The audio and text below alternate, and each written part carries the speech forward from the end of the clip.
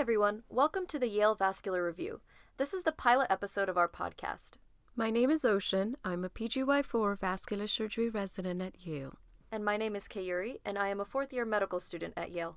This podcast is an exciting collaboration between the Yale Integrated Vascular Surgery Residency Program and the Yale School of Medicine's Vascular and Endovascular Surgery Student Interest Group.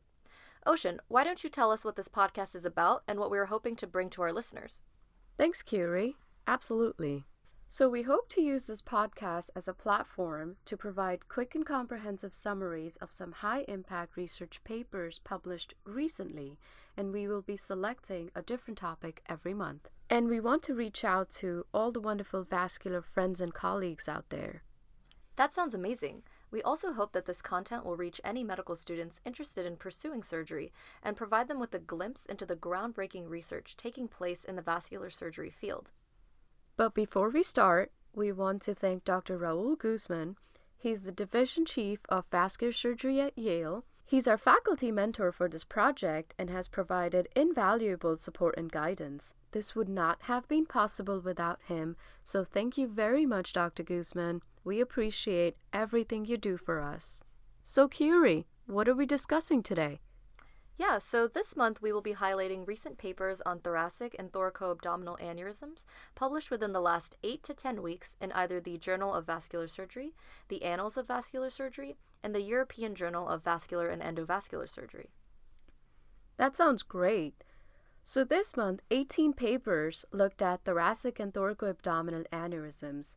8 papers discussed branched endovascular aortic repair, 5 covered aortic dissections, 1 discussed blunt traumatic aortic injury, and 1 paper looked at the impact of COVID-19 pandemic on thoracic aortic disease and interventions. So let's get started. This first paper from the Journal of Vascular Surgery, titled Fenestrated Branch Endovascular Aortic Repair is a Safe and Effective Option for Octogenarians in Treating Complex Aortic Aneurysm compared with non-octogenarians. This was a retrospective cohort study published by Dr. Farber and Dr. Oderich's group on behalf of the United States Aortic Research Consortium. They analyzed the outcomes of fenestrated branched endovascular aortic repair, or FBVARs, in octogenarians. They reviewed 893 patients with pararenal or extent 1 to 5 thoracoabdominal aneurysms from 6 prospective physician-sponsored IDE studies from 2012 to 2018. Out of 893 patients, 195 were octogenarians. The technical success rate was 99% for octogenarians and 97% for non-octogenarians. The 30-day mortality rate was 0.5% for octogenarians and 1.3% for the non-octogenarians. They looked at major adverse events, type 1 and 3 endoleak, access complications, and length of stay, and found that it was similar between both the groups. In conclusion, they found that FBVAR was safe and effective with nearly identical early outcomes in octogenarians in these experienced aortic centers. One limitation they described is that more extensive clinical experience and longer follow-up is needed to better describe factors impacting long-term mortality. This next one, also from the Journal of Vascular Surgery, was published by Dr. Piazza's group from Padua University, Italy. The title of this paper is Effect of Branch Length and Tortuosity on the Outcomes of Branched Endovascular Repair of Thoracoabdominal Aneurysms Using Self-Expandable Bridging Stent Graft. This was a single-center retrospective study where they looked at data from 32 patients who underwent BVARs for thoracoabdominal aneurysm repairs from 2015 to 2019. A covered self-expanding bridging stent was used in all cases. Intraop reinforcement with an additional bare metal stent was performed in about 69% of cases. 3D reconstructions of the first postoperative CT angiograms were then used to measure branch total length, vertical length, and tortuosity index. The overall freedom from branch instability at 3 years was 88%. They showed that the minimal risk of branch instability was achieved with a branch total length of 60 to 100 millimeters and a branch vertical length of 25 to 50 millimeters. A tortuosity index of more than 1.15 was a predictor of branch complications. They concluded that branch length and tortuosity index seemed to play an important role in BVAR outcomes and should be considered during planning and implantation. Thanks, Ocean. And speaking of oceans, let's move across the Atlantic to the European Journal of Vascular and Endovascular Surgery. Nice one. So, Dr. Degrange group from Henry Mondor University Hospital in France published this retrospective single-center study titled Initial Results of Antegrade Laser Fenestrations Using Image Fusion Guidance and Company-Manufactured Stent Grafts in Complex Aortic Aneurysm Repair. And they aim to describe initial outcomes of physician-modified stent grafts using an antegrade laser fenestration and image fusion guidance, or LEVAR, and company-manufactured custom-made CM stent grafts in complex aortic aneurysms. 100 patients deemed unfit for open repair were included in this study. The cohort included 22 LEVAR and 78 custom-made stent grafts. The estimated overall survival at 1 year was 91% in both groups. The freedom from reintervention rate at 1 year was 58% in the LEVAR group versus 87% in the custom-made group. The target vessel patency rates at 1 year were 95% in both groups. So they concluded that in high-risk patients deemed unfit for open repair, LEVAR may provide satisfactory 12-month overall survival and target vessel patency rates. Though reported intraoperative adverse events, mortality, and reintervention rates were high and may require close and extensive follow-up. The next paper from the Annals of Vascular Surgery, titled Hospitalization Cost and In-Hospital Outcomes Following Type B Thoracic Aortic Dissection Repair, was by Dr. Mollis's group from the University of California, San Diego. They conducted a retrospective review of the Premier Healthcare database between 2009 and 2015 to identify patients who underwent open surgical repair, or TEVAR, for type B aortic dissection. They found that out of 1,752 patients with type B aortic dissection, about 54% underwent open surgical repair and 45% underwent TEVAR. Intra-hospital adverse event rates were 78.6% for the open surgical repair group compared to 43.1% for the TEVAR group. After adjusting for confounders, the open surgical repair group was associated with a 5-fold increase in intra-hospital adverse events and a 3-fold increase in in-hospital mortality. The total cost was significantly higher among patients undergoing open surgical repair versus TEVAR. The authors concluded that TEVAR presents an advantage in terms of morbidity, mortality, and cost compared to open surgical repair. This next paper from the Journal of Vascular Surgery, titled Effect of Aortic Angulation on the Outcomes of Fenestrated Branched Endovascular Aortic Repair, was published by Dr. Oderich and Dr. DiMartino's group at the Mayo Clinic. They retrospectively reviewed 298 patients treated for about 100 pararenal aortic aneurysms, 200 thoracoabdominal aortic aneurysms, with over 1,100 renal mesenteric vessels incorporated from 2013 to 2018. The infrarenal, suprarenal, and supraceliac aortic angles were measured on 3D reconstructions of the preoperative CTAs. They found that fenestrated branched endovascular repairs can achieve excellent early and mid-term results among patients with an aortic angulation of more than 45 degrees, with no increase in rates of graft-related complications. The suprarenal aortic angle was the most important determinant of more target vessel events independent of the stent design or which bridging stent was being selected. This next JVS paper comes from the Stanford University. Authors include Dr. Cheng and Dr. Halan. The paper is titled Respiratory-Induced Changes in Renovisceral Branch Vessel Morphology After Fenestrated Thoracoabdominal Aneurysm Repair with the B-Graft Balloon Expandable Covered Stent. They prospectively recruited patients treated with a custom-made Zenith fenestrated endograft and Bentley B-Graft peripheral stents. The pre- and post-operative aortic and branch contours were segmented from CTAs that were performed during inspiratory and expiratory breath holds and then were analyzed using SimVascular software. Renovisceral vessel geometry was evaluated in 12 patients with a total of 46 target vessels. Implantation of the B-graft as bridging stents in FEVAR was associated with decreased respiratory-induced deformation in the renal branch takeoff angulation and mean renal artery curvature, with reduced maximum curvature bending in the SMA compared with the preoperative anatomy. However, B-graft allowed for celiac and renal bending similar to the native preoperative state. So in conclusion, the authors suggest that the use of B-graft peripheral stents with FEVARs closely mimic the native arterial branch geometry and vessel conformability caused by relatively aggressive respiratory motion.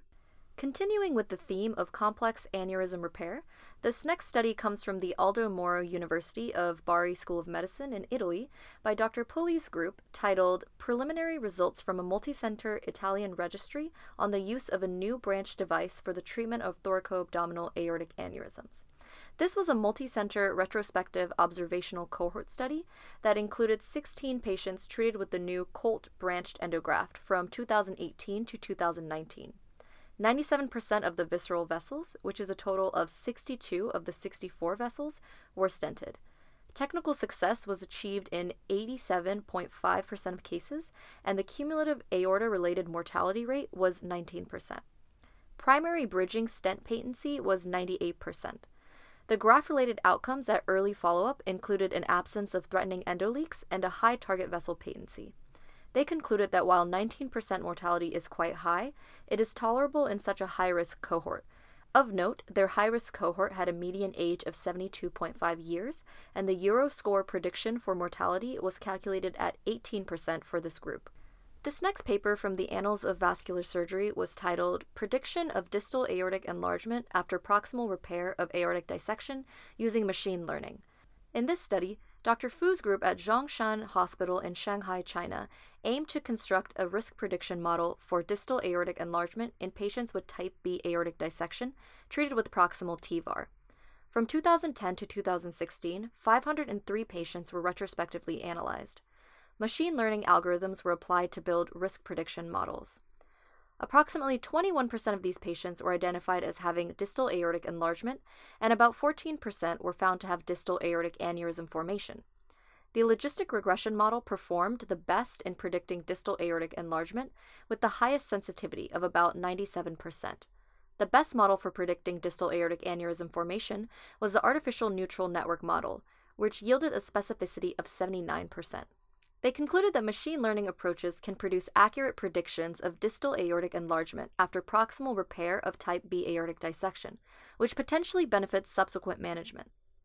Going back to the Journal of Vascular Surgery, this next paper comes from Dr. Schanzer's group at the University of Massachusetts. The paper was titled Preoperative Functional Status Predicts 2-Year Mortality in Patients Undergoing Fenestrated or Branched Endovascular Aneurysm Repair. They sought to identify the preoperative predictors of 2-year survival for patients undergoing FEVARs or BVARs. They assessed 44 preoperative patient characteristics. They categorized their patients as totally dependent, partially dependent, or independent based on preoperative functional status.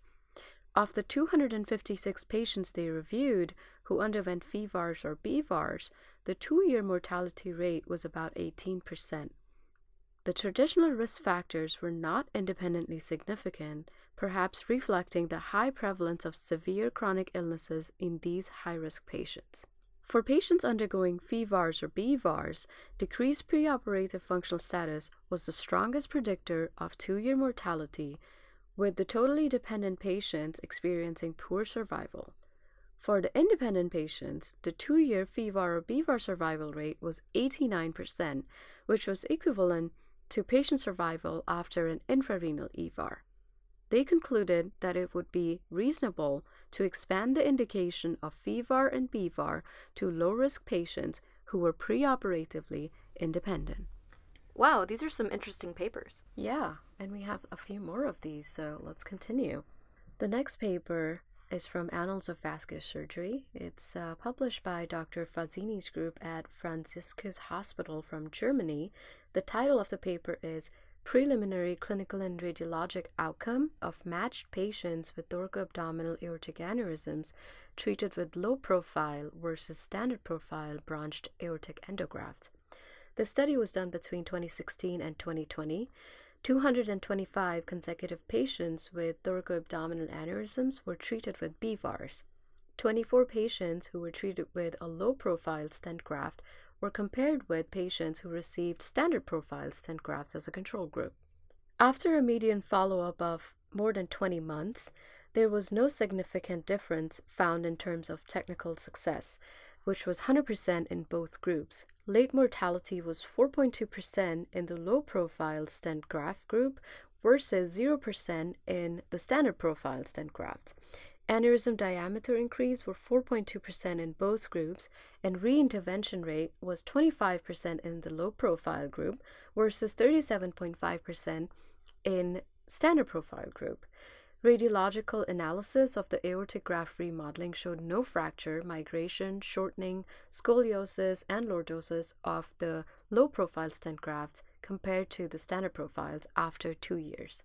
This study provides a preliminary evidence of safety and efficacy of low-profile branched endografts. Let's travel a bit further from our last stop in Germany to Japan to look at this study by Dr. Hoshina and Dr. Komori from the Nagoya University School of Medicine. This paper in the Journal of Vascular Surgery, titled Effect of the Urgency and Landing Zone on Rates of In-Hospital Death, Stroke, and Paraplegia After Thoracic Endovascular Aortic Repair in Japan, used data from the Japanese Committee for Stent Graft Management's National Registry to determine generalized community experience with TEVARs done for aneurysms and dissections from 2005 to 2015. The cases were categorized as elective, urgent, which is within 24 hours after admission, or emergent, which is immediately after admission. Urgency was strongly associated with mortality, stroke, and paraplegia. They found that the more proximal the landing zone is, which is zones 0, 1, and 2, the greater the risk of stroke. And the longer the coverage, that is 6 or more zones, the greater the risk of paraplegia. The classification of these cases into urgent and emergent successfully stratified the population in the long-term overall survival analysis. They concluded that identifying these risk factors will help operators of TEVAR develop appropriate operative strategies to mitigate patient risk. The next study was published by Dr. Makalowski's group at University of Bern in Switzerland in the Annals of Vascular Surgery. This was titled Efficacy and Safety of Heparinization Before Deployment of Endograft for Blunt Traumatic Aortic Injury in Severely Injured Patients. The retrospective analysis looked at 36 patients treated with TEVAR for blunt traumatic aortic injury between 2005 and 2018. Intra-op heparin administration was recorded in 83% of patients. Mean dose of heparin was around 5,000 units. No bleeding or thromboembolic complication requiring reintervention occurred in any patient during 30-day follow-up. They concluded that systemic heparinization in different doses during TEVAR for blunt traumatic aortic injury can be safe with no intraoperative bleeding or thromboembolic complications in the early postoperative period. And that concludes our first episode. Links to all the papers we mentioned can be found in the description below. We thank you all for joining us on this academic trip around the globe, and we apologize if we mispronounced any names. We look forward to hearing your comments and feedback and hope that you will share this resource with your colleagues and friends.